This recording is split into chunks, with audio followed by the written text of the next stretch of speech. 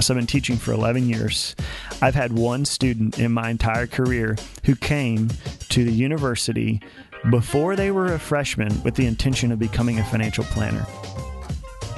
You are listening to Your Financial Planner, Now What? The podcast to help you fast track your career by bringing you meaningful conversations on topics that influence new financial planners, their careers, and the lives of their clients. Now here's your host, Hannah Moore, a CFP and the owner of Guiding Wealth Management. Thanks, Charlie. This week we have Dr. Nathan Harness, who is a TD Ameritrade Director of Financial Planning at Texas A&M University. Today we're talking with Nathan about the past, present, and future of financial planning. And what's so exciting to me about this is that we really can have an impact on the future of the profession. Before we jump into this episode, I want to take a minute to talk about the Next Gen Gathering that is happening outside of Chicago next month. This event quite literally changed the course of my career, and I cannot recommend it enough. The event is sold out this year, but we have one scholarship spot available through the Your Financial Planner Now What podcast. Go to financialplannerpodcast.com to fill out the form. We'll pick a winner on May 19th, so be sure to get your entries in today. Let's jump right into the podcast with Dr. Harness. Well, thanks so much for joining us today, Nathan. Thank you. I'm so fascinated by this idea of financial planning's history and how much that's informing like what's going on today and where we go in the future. And in talking with you, you are in academia and putting together a paper on the past, present, and future of financial planning. So I thought that was such a great fit for what we really want to do on this podcast. So before we kind of really jump into like the details of financial planning and, where we've been, why do academics care about this topic? Like, why is it important for you to be researching this? Yeah, that's a great question. I think part of it is as you look at the formation of academic institutions, and we're still relatively young. I mean, we're talking about, from an academic standpoint, a profession that is less than 30 years. So we've got a 30-year-old profession inside as an academic discipline that's really exploded in the last 3 to 5 years, that we've seen an explosion in the number of academic institutions that have financial planning programs. So for us, it's interesting because I've worked both in the profession and then I've worked as an academic, and there in every profession there's oftentimes somewhat of a disconnect in the way that we interface. You've got academia, and then you have practice. And the question is, how can we both be growing one another? And so all the players don't as often as they need to, come to the table in helping each other grow. And I find that across any discipline. But in financial planning, I think because we've evolved so rapidly out of so many different areas, we have this conundrum of where do we go from here? How do we grow going forward? And you and I have spoken in the past about even just, are we a profession? So is this literally a profession if we define it in true academic terms? And then, secondarily, what are the commonalities between practice A and practice B? So if I'm out in the field, can I triage clients like in the medical industry and have common practice when somebody comes in, so that if you go from firm A to firm B, there's some similarities there. They aren't going to produce the same product because there's an art and science to financial planning. But on the science piece, is there enough basic benchmarking going on that each one of these firms would have some commonplace starting points? So am I understanding that in order for us really to be a profession, we have to have kind of those underlining commonalities with how we present a financial plan and how we do investments and what our recommendations are?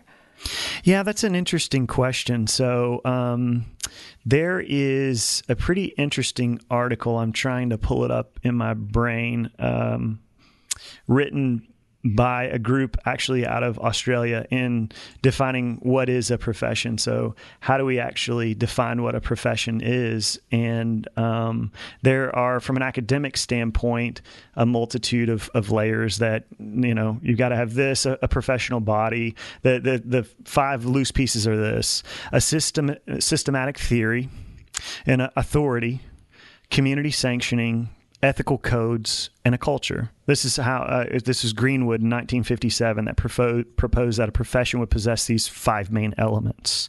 If you think about financial planning, it has a lot of these pieces.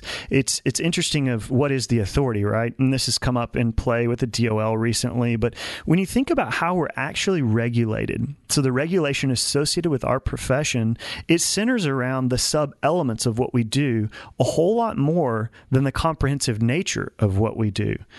It's more complex. So if I want to establish, let's say, an RIA firm, I have to take a series license.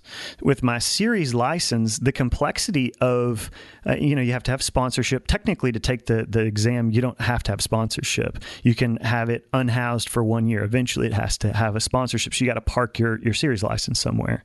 With your series license, there is no background education necessary. It's passing an exam. As a matter of fact, I was just looking at this the other day because I find it fascinating.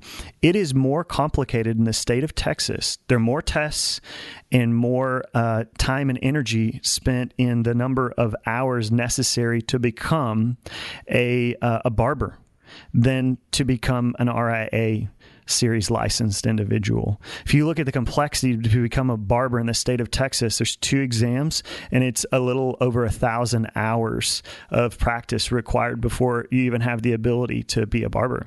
That's not the case when we're talking about being an RIA. Now, of course, hopefully we're transparent enough to where a client is going to recognize, okay, this is the firm I don't want to do business with. They don't have a background or they don't have practical knowledge to address my needs. That's under the hopes that there isn't an information asymmetry, that our clients approach us knowing full and well who's good and who isn't.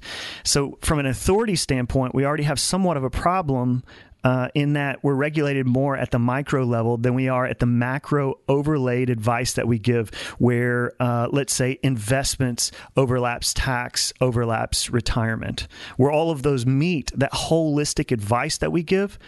There isn't some common body that is going to regulate that. So the authority is a little complex. The community sanction and ethical codes and culture to some extent has grown at the academic base out of our relationship with the CFP board. So the way I talk about our program is that we are a program that has been approved as an education provider by the CFP board. But it doesn't mean that that's all that we do.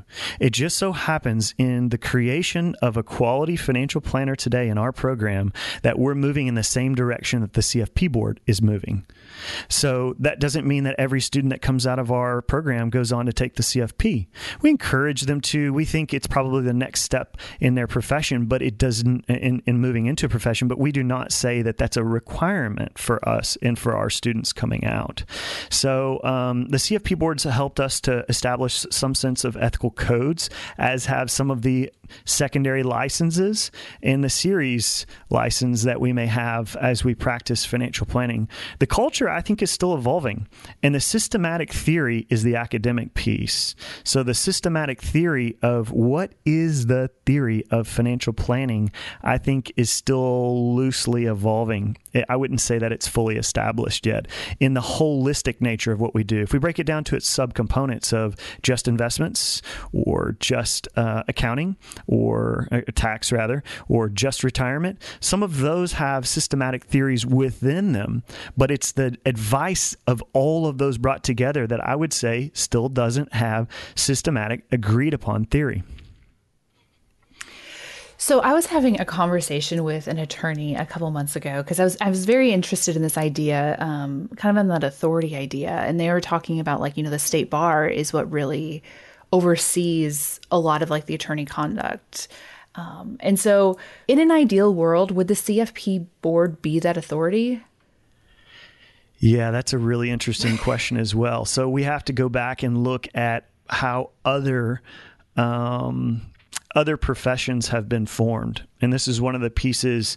So what I'm referencing here, by the way, so I give credit where credit is due.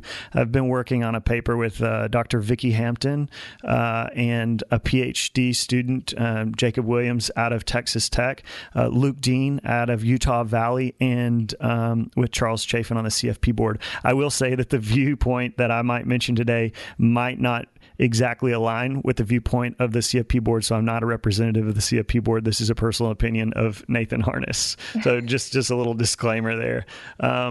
With all that said, we've been working on this paper and trying to come up with the past, present, and future of financial planning.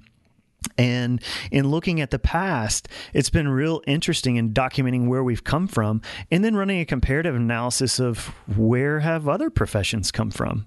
And so if we look at the early years of, let's say, accounting, moving into the discipline of becoming a CPA, it starts all the way back in 1896. This was the beginning where New York State recognized this terminology of a certified public accountant. That was the beginning of it.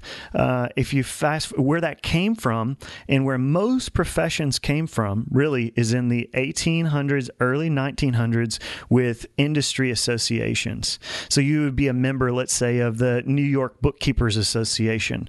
And each one of these associations in different states begin to come together and have some common accepted practices. Now, as we fast forward in time, many of them received true recognition when they were regulated at the state level. So if we look at CPAs, regulated at the state level.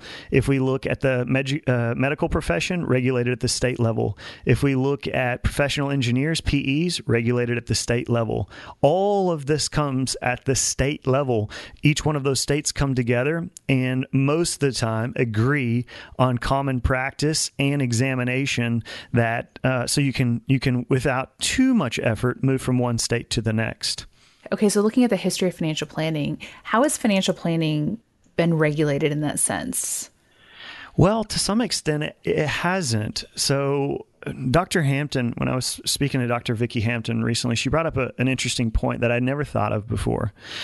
And it was the point of origin. If you think about the medical profession, or let's just stick with medical or accounting. If we think about accounting or the medical profession, they grew out of being generalists. So I'm a general medical practitioner. I can handle all problems. I'm a bookkeeper in the accounting world. I can handle all accounting problems.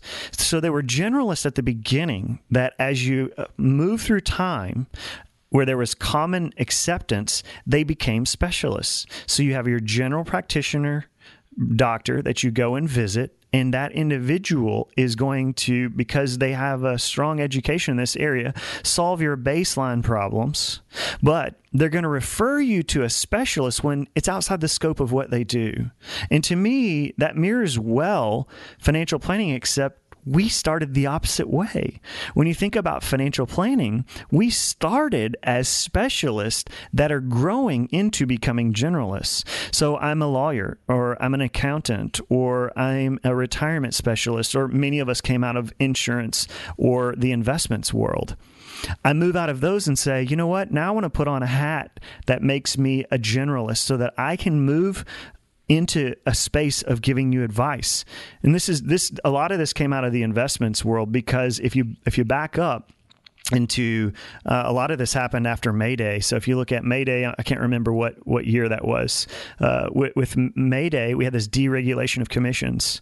With this deregulation, I've heard Kitz's talk about this a couple times. We've seen the cost associated with commissions drop by about 90%.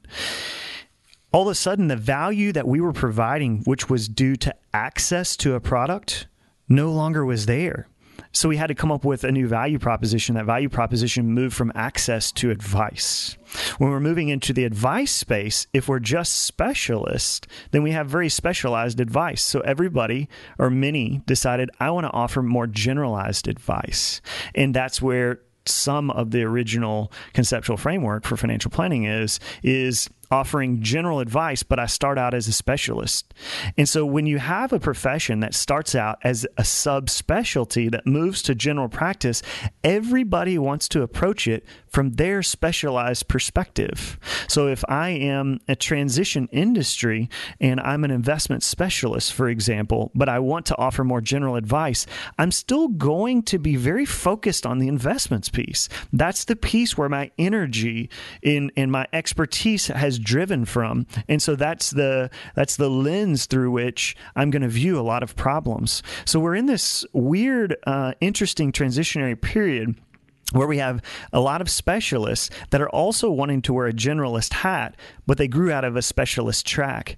Meanwhile, in academia, we've begun to create these financial planning programs. Inside these programs, many of them are housed in colleges of business, but they're also housed in agriculture. They're also housed in human sciences. Those would be the three broad colleges where the majority of financial planning programs are housed. Many of them approach financial planning from a holistic standpoint, saying, yeah, investments is a piece of a financial plan, but it's not all of a financial plan. And so you've got a generation that's coming into our industry that has, at least to some extent, more of a generalized view of financial planning. So we've got this culture class, right? We've got these specialists with an incoming crop of generalists that is trying to figure out how our profession sort of goes back to the beginnings of how the medical profession or accounting evolved from generalists into specialists. So it's really a unique period of time for our profession as a whole. There's just so many implications that I can think of. You know, we talk a lot about like the generations within financial planning, but that's such a unique way of looking at kind of the bigger clash that's happening right now.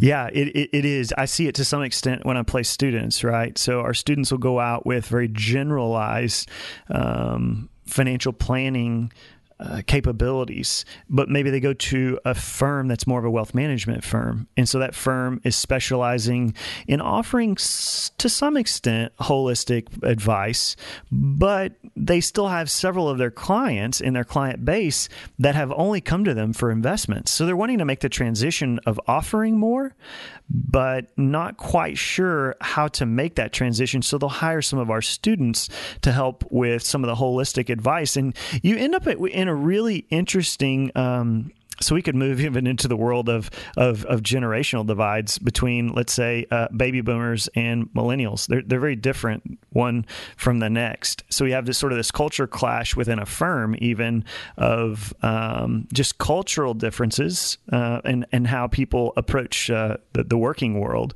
But we also have specialization that's unique. So let's say a student coming out of the average financial planning program today has experience using financial planning software.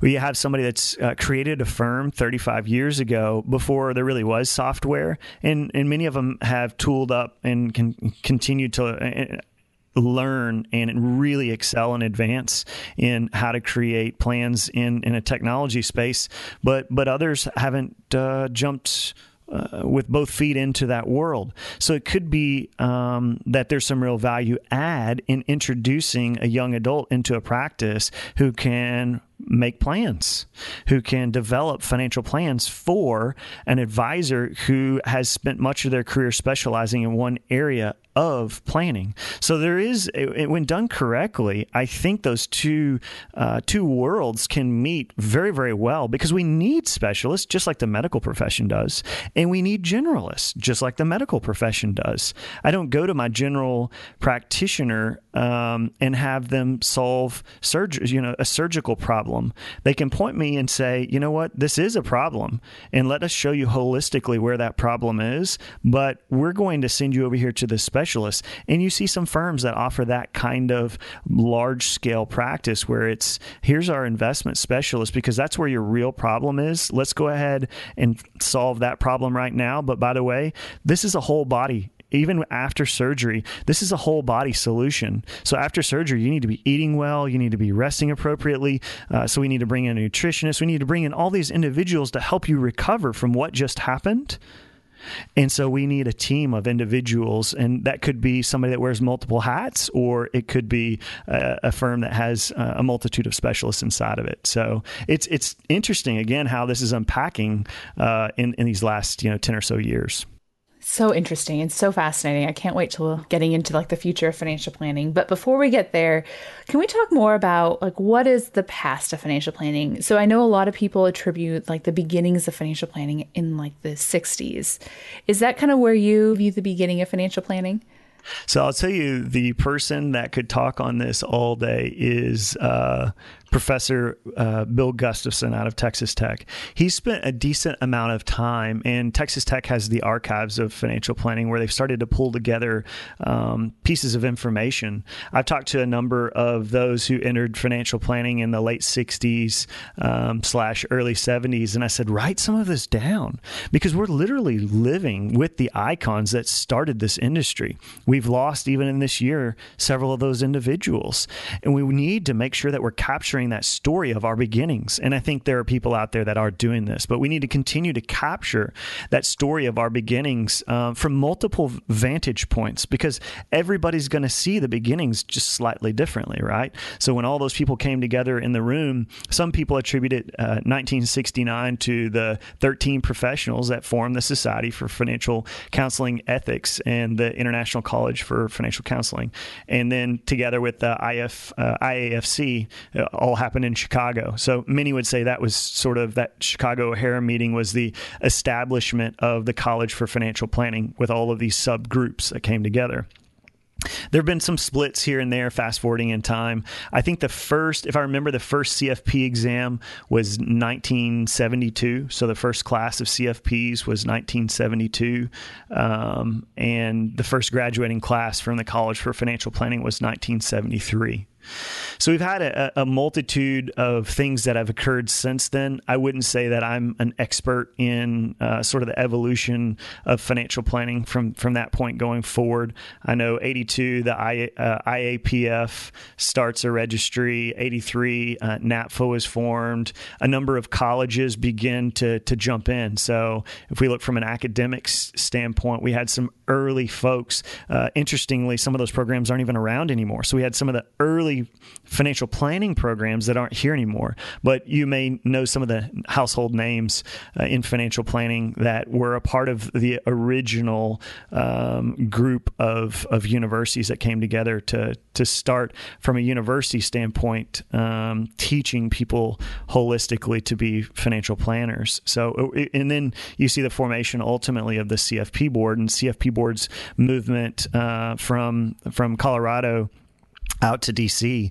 And I think part of that move was in an attempt to have a voice in Washington, and to make sure that those who were regulating understood the needs of our profession. So that was sort of the original formation. Everybody can probably add a whole lot. I wasn't there, so everybody can probably add a whole lot more to fill in a lot of the gaps of what I just talked about. Nonetheless, I think much of it is important, because if you, just like in a financial plan, if you want to know where you're going, you got to know where you began, because by knowing where you began, you understand the obstacles and opportunities in getting where you want to be. And so the beginning of where we came from, and understanding some of the culture clash, understanding the differences of opinion and how we're formed, is very, very important. I'm trying to find, I have a quote, so I've got my computer up and running here, and there's a quote, if I can get to it fast enough, I don't know that I can, about the starting of a profession and how complicated that is. Because when you're trying to start a profession, there are going to be people who simply disagree. They're just not going to agree that this is the way the profession should be formed. I'm not going to be able to. Oh, here it is right here. Let me give you this quote. This came from Kogan, 1955. He stated that reactions to defining a profession tend to be polarized towards an enthusiastic and uncritical acceptance, or towards a rancorous and defensive rejection. Love the way that he says that. So as you're forming a profession, you're going to have people who say, this is the way it should be done. You're going to have others that say, no, it's this way. So some are going to be in full favor, and some are not going to like the idea. In the end, it's like bringing Democrats and Republicans together. You got to come together and have some sense of agreement. And I think our profession's in a better place, hopefully, than our politicians are, to come together and make forward-thinking decisions. You know, as I've learned more about the history of the profession, because I am also young and wasn't there for a lot of it, I've just been so amazed at how significant it was. Some of like the fact that we have the CFP exam, the fact that we have the CFP board, and the fact that we have all of these other organizations. Like it's pretty incredible what people were able to accomplish in those early like 10 or 15, 20 years. I agree. And I think part of that centers around the fact that it was about the clients. A group of people got together and said, it's about our clients, not about us. And if the discussion starts from the vantage point of how do we do the best thing for our clients, then we're moving in the right direction. Going back to this history, I think it's also really important, even just in in conversations that I'm having with other young advisors, a lot of the stuff, the conversations, it's like they've already had these conversations. Not that we shouldn't still be having them, but it's like we can go back there. It's like reading a paper on something and having a discussion versus being the one to write the paper. Like it gives you that further understanding, so we can like push that conversation forward. Yeah, for the next generation, of course, of financial planners, it's going to be what are we doing now, and sorting through that most appropriately, and thinking about the future too. So how does the next gen, that's a real big buzzword, right? Next gen, millennial, two big buzzwords. How do these two enter into our profession and make waves and move the ball forward? So one of the things that I've heard a lot of people talk about is, people who've been advisors for 30 years say, there's been more change in the last 5 years than they've seen in their entire career. From an academic standpoint and from your perspective, have you seen that as well? Yeah, I have. And part of that is the number of individuals that are embracing financial planning. So if you just look at the growth, and I can't quote the number because I don't know it, but if I can tell you it's large. If you look at the growth in the number of programs offering financial planning at universities across the country, it's been a phenomenal growth rate. So we're seeing more and more institutions that are offering financial planning at the undergraduate level. However, the bulk of test takers still to this day are career changers, or at least those who are coming into certificate programs. The bulk of those who set for the CFP are still people who are already either in the industry or want to make a change into the industry. It's not coming from an academic discipline standpoint. So I think if we want to impact, especially young adults that are in the industry today, if we want to have an impact on the future, we can do so by investing in the present. And that is those who might want to become financial planners. Not a lot of research that I've seen out there on looking at 10th, 11th, and 12th graders and whether or not they want to enter into the profession of financial services, which encompasses, by the way, a lot of other things. However, our clients look at us as being in financial services. So one area that I think we could grow in is making sure that the end user, our clients, understand what it is that we actually do and how we're different than some areas of financial services. When you lump all those groups together, what unfortunately happens is there can be this perspective that what we do in financial planning is the same thing as what an investment banker does on Wall Street. And those two are very different one from another, and can have one can have a very negative viewpoint on what goes on. So I saw a study out of the UK.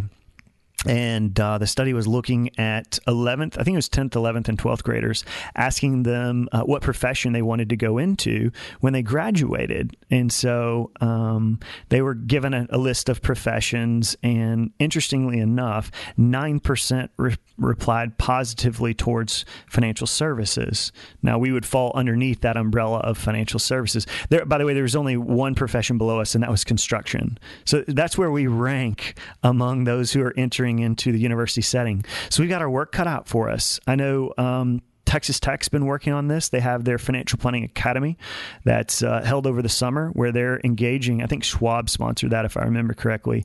They're engaging young adults before they ever enter college and spending a week with them, showing them what financial planning really is, what financial literacy really is, so that when they enter into college, this is an option for them. Out of my entire academic career in financial planning, I've been doing this at the academic level. It's been 11 years now. So I've been teaching for 11 years. I've had one student in my entire career who came to the university before they were a freshman with the intention of becoming a financial planner. Never happens. Most of the time, I speak in a class and convince somebody that financial planning is a good field for them, and show them information that they've never heard before. So if we want to move the ball forward, one, for future clients, and two, for future individuals to enter our business, we need to show them that you can enter our business by going to college, this can be a profession for you, because I think if you poll the average 10th, 11th, and 12th grader as they're determining what they want to do with their lives, we are not an option because we haven't shown them that we are an option. That's really interesting. So the action item for that would just be to go talk to high school classes or volunteer at local community events. Is that kind of what I'm hearing? Yeah, I think it's a multitude of things. So yes, K through 12, there's a great organization called Junior Achievement. I have my college students our program is built around the core values of the university, and one of those core values is selfless service. So if we say that's important to our university and important to our students, then we better be doing it. So we've partnered with Junior Achievement, where our students go out, and we've adopted Greens Prairie Elementary here in town. The second grade class, every second grade class they have comes through a Texas A&M student that teaches them the difference between needs and wants and basic financial literacy. So I know that sounds crazy, second grade, but at a very young age, we want them to understand some of the basic elements to make their life better, but also show them that there are people here to help. So yes, entering in K through 12, going to your daughter or son's career day, all of these little things of showing that this is a profession for you. And then even at the collegiate level, because there's an immediate need too, right? There's this immediate need of showing freshmen and sophomores on campus that this is a great profession. I've heard Kate Healy at TD Ameritrade say this, and I always give her credit, but I've quoted the line several times, and it is, you can't be what you can't see. And so if students can't see that this is an opportunity for them, then they're never going to be a part of it. So yes, action items, get involved. Easy way, that's already established, Junior Achievement. It's already going. And it's at K through 12 all across this country. So that'd be one way to get involved. Your church, any outlets that you have to begin to speak with this next generation and say, not just tell them what you do, but tell them this is for you. And then secondly, reach out to your local college and university in your area and ask them if they have a financial planning program. And if they don't, ask them why they don't have one. So administrators at universities across this country need to understand that you want to hire people who came out of financial planning programs. You're not just looking for folks that can sell, but you're looking for folks that can understand how to sell something that creates immense value for a client. So they have to come through a program. You're not going to just hire students who came out of finance or accounting or fill in the blank. Those are great, great industries, but I have 2 degrees in finance, and it never taught me anything outside of the investments piece of financial planning. So I'm not dogging that area, but what I'm saying is let's encourage universities, one, to have these types of programs and show them that's when I create my practice who I want to hire from.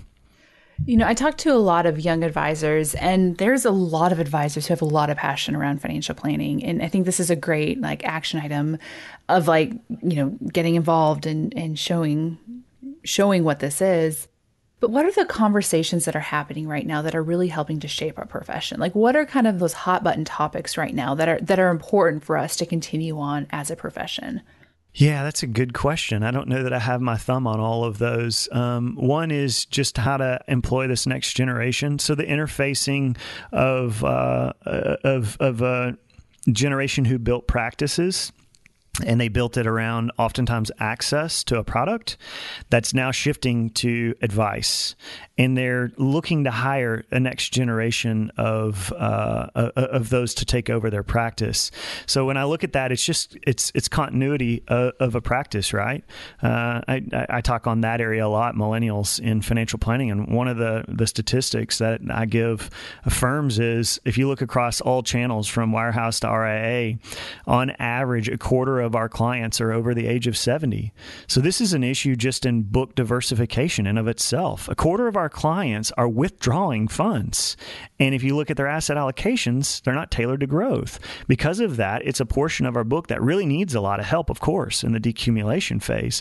But it's a percentage of our book that is not growing as rapidly. We need to think about diversification of human capital. We need to think about diversification of our books in general across age and other areas, industries, of course, and how we can not just think about that from a portfolio standpoint, but from how we practice. So interfacing this next generation into our firms, I think is complex. I wish it was so easy as saying, hire a 22-year-old who has experience in financial planning and everything's going to be golden. But it doesn't work out so cleanly. So continuing those discussions in how do we do that well? How do I create an incentive mechanism that works really well with this next generation so that they want to give me their utmost? That's one area that I think is really important. Two, coming together on common practice. So we do this to some extent by our trade associations. So you'll see this in the gathering and these different groups inside of FPA and NAPFund and all these member organizations where we'll begin to talk about, hey, here's what I do at my firm. What do you do? Or some of them will talk to some extent about best practices. But if we can do that more globally and say, there's at least some things that we can all agree on. Clients at this stage need X, or clients at that stage need Y. And that's the starting point through which, and the lens through which we would begin to give holistic advice to them. So coming together and maybe establishing some common practice, I think is going to be a big piece. And then a third really hot topic that I'm seeing is just the integration of technology. When we look at technology, it oftentimes creates fear. One of the analogies I use when I talk is this idea of fear of robo-technology taking over our practice. And the analogy that I use is when I get on a plane and I walk in, the cockpit door is always open. Why is the cockpit door open? Well, it's for comfort, really. It doesn't need to be open, but it allows me to walk on a plane, look in that door, and see that there's a human being behind the controls. I don't look in there and say, wow, this thing looks like it could fly itself. Let me move this pilot out of the way and I'm going to take over. Nor do I, when I get on a plane and that door is open, I turn to the steward or stewardess and say, why is there not a pilot in there? And they say, don't worry, this plane can fly itself. I don't get on that plane. I don't know about you, but I have no interest in flying on that plane.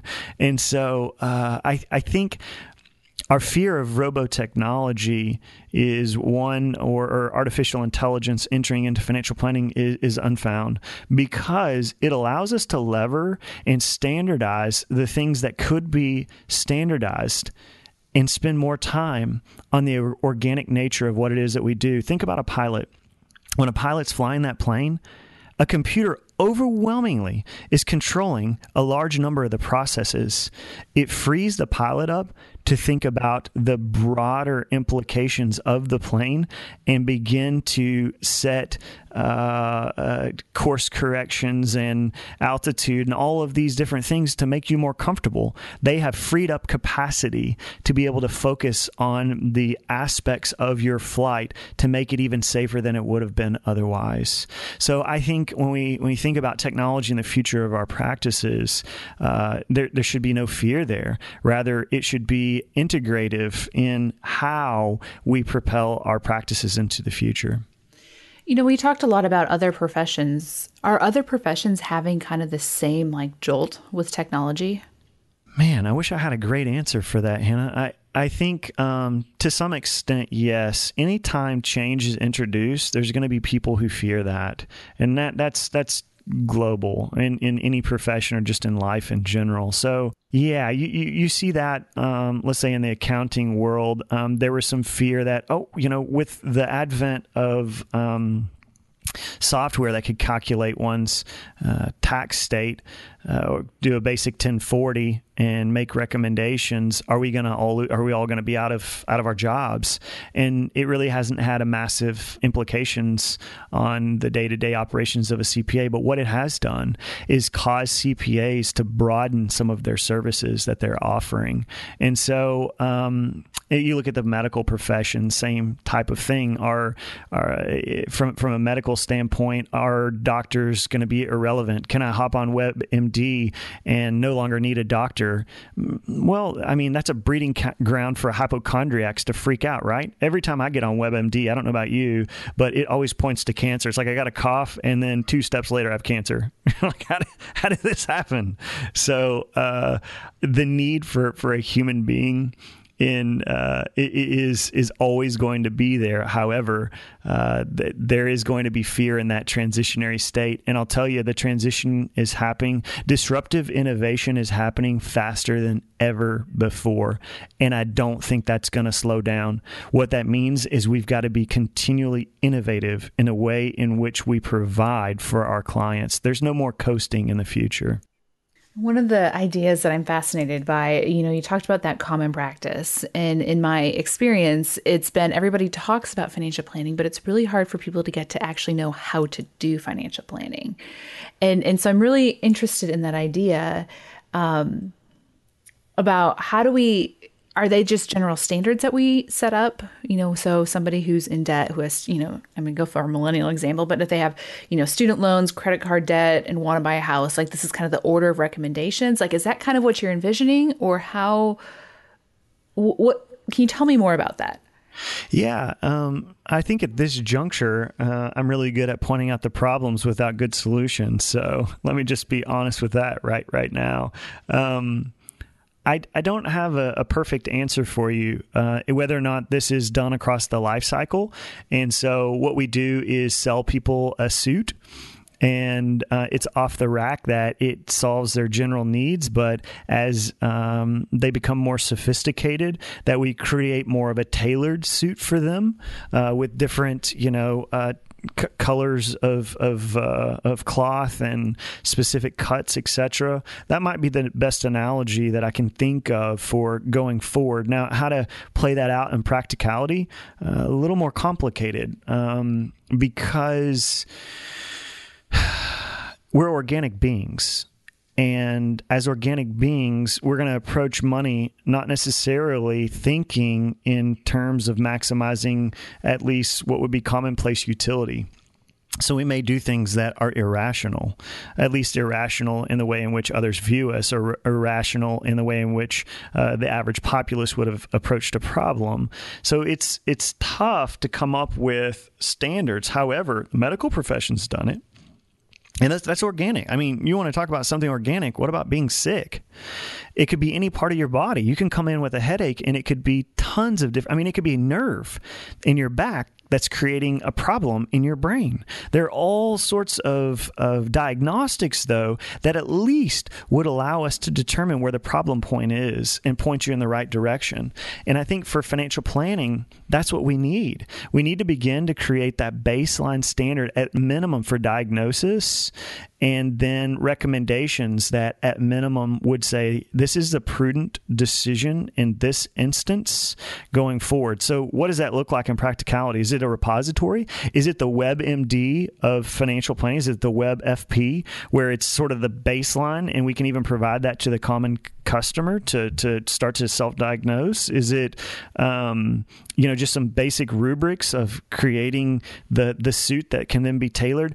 I'm uncertain what that would look like specifically, but I can tell you we have information that we've never had before in the form of behavioral understanding of how people spend their money. We've got data points like we've never had in the past.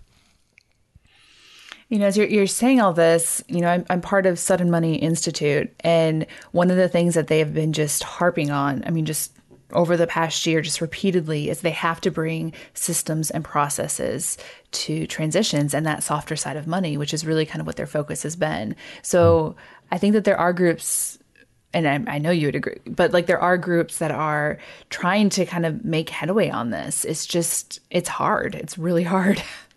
It is. And it requires, I think, a setting for a lot of us to come together and begin to cut through some of these issues and understand that there's not going to be 100% agreement, but at least have some of those conversations. I mean, that's why I'm excited about this conference coming up, and even the ability to ask a couple of people, hey, you've been in the industry for a while, what do you think about this?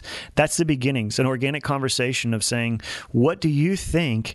And then beginning to create that repository where a multitude of people have a voice in setting some of those baseline standards. I mean, the reality is if the state gets involved in this, if we become a hyper-regulated profession, they're going to say what those standards are. We're going to have influence on it, of course. But it would be great as a profession if we'd come together. And the CFP board has done that to some extent, right? With the topics. These are the defining topics that are necessary that we think of whenever they do the industry analysis of what financial planning actually is. Going forward, it would be even better to begin to set some of those future metrics. And I think that's going to take a coming together of academia and industry, right? So that academics can take the input of industry saying, we think that this is the case. And then academics can put that into the lab and say, all right, we can prove that it's the case. Not to say that academics are the only people that can do that, and industry folks are the only people that can do the other. It's a matching and a coming together of those two worlds. So I completely agree that we have to grow together with academia. So as practicing planners, and I think you offer such a good perspective because you were in industry before you went into academia, how do we partner with academia?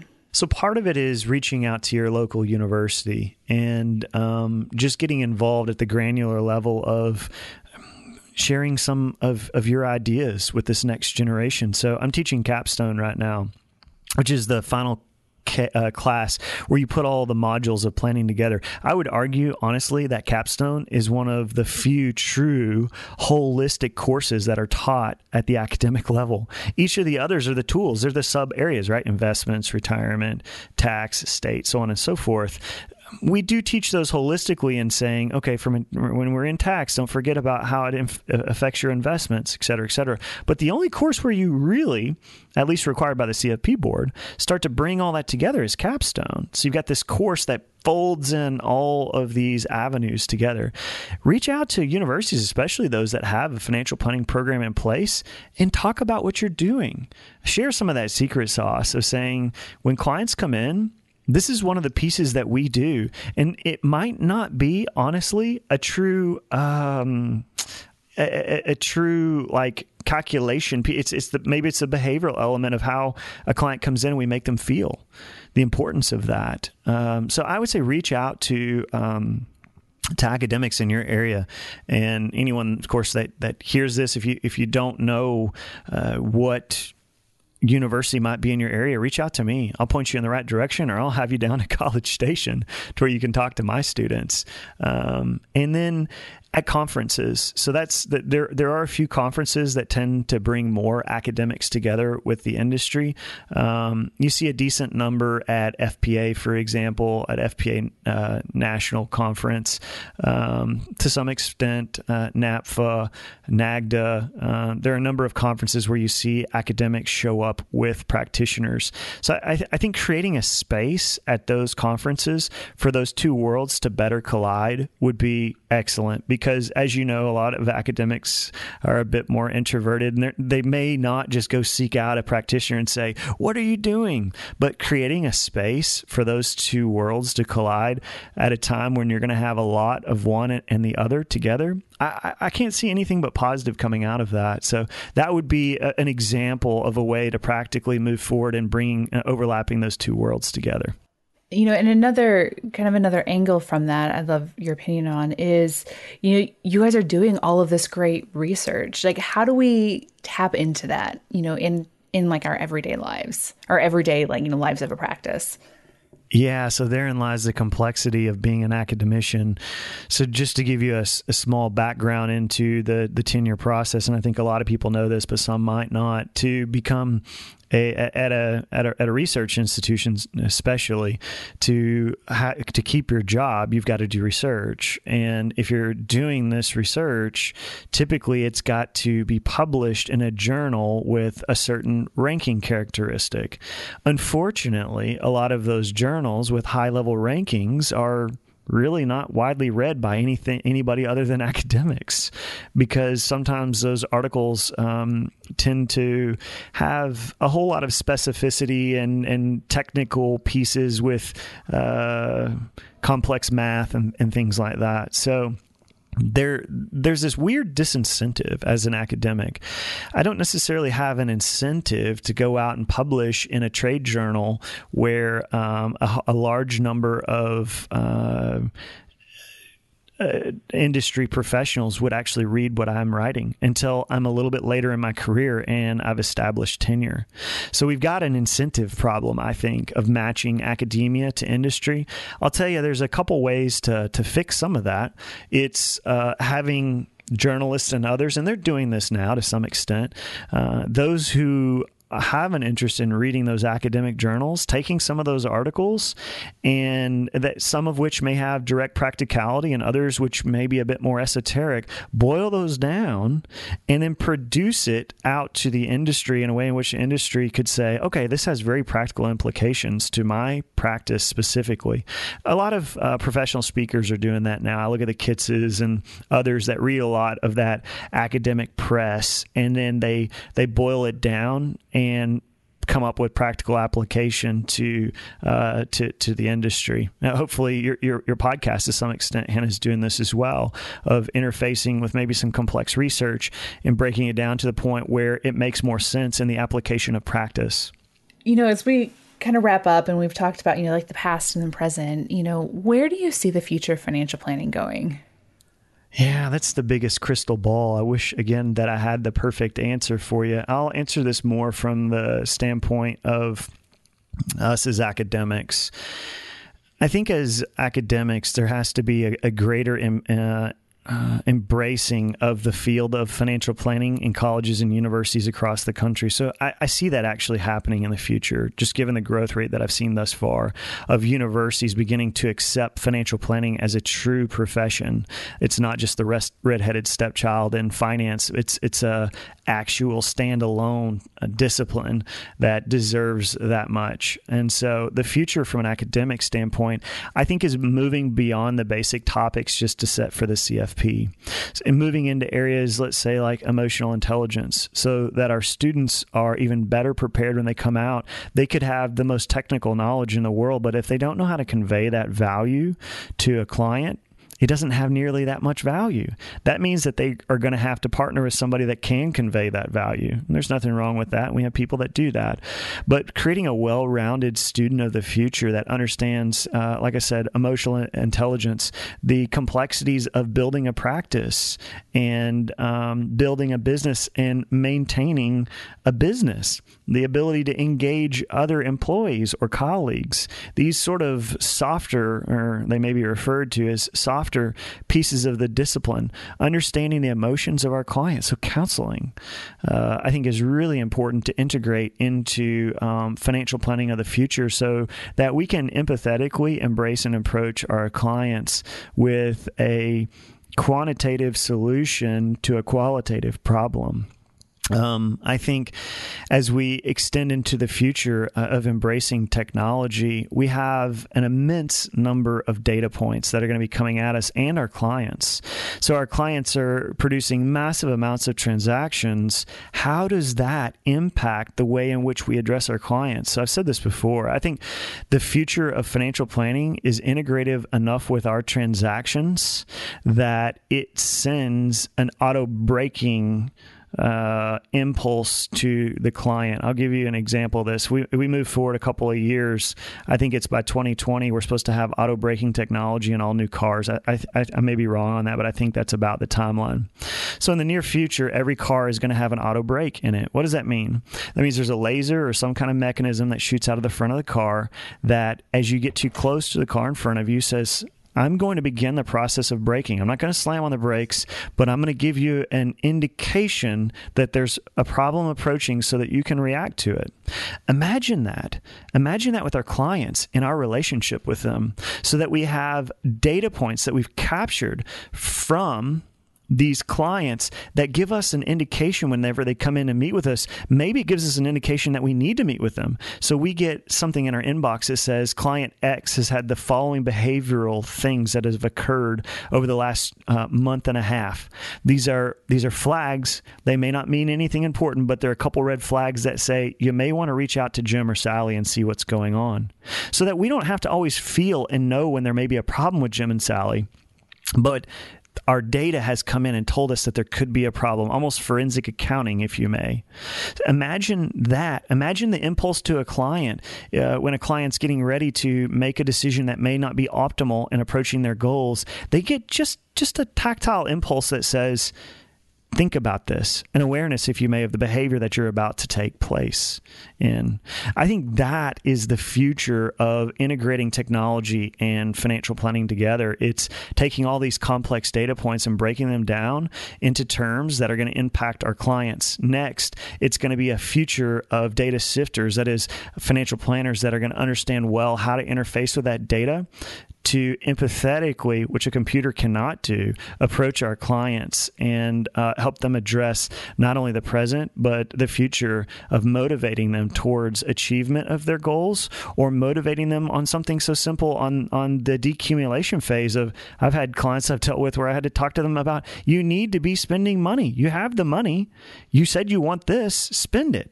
It's so exciting to seeing where we could go with financial planning. And really, if, like you said at the beginning about how, the people who really created financial planning, like what was at the very core of it was the client's best interest. And, hearing you talk about all this technology, I mean, there's part of me that's kind of afraid of like, will clients need me? But at the same time, like, it would be so amazing for that client. And so that's such a great technology, so exciting about how much better life could be made for our clients. I agree completely, Hannah. I think if we can free people up so that they can live their lives better, then we've done our job. We've taken away some of the stress. It's not that we lie to them and tell them there is no stress, but we've taken some of the impact of financial decisions away from them so that they can live their lives to the fullest. To me, if we can do that well, then we've accomplished something great with our clients. Thanks for joining us this week. As a reminder, if you want to attend the Next Gen Gathering, you still have a chance. Be sure to go to financialplannerpodcast.com to register for a free registration for the event. We'll talk to you guys next week.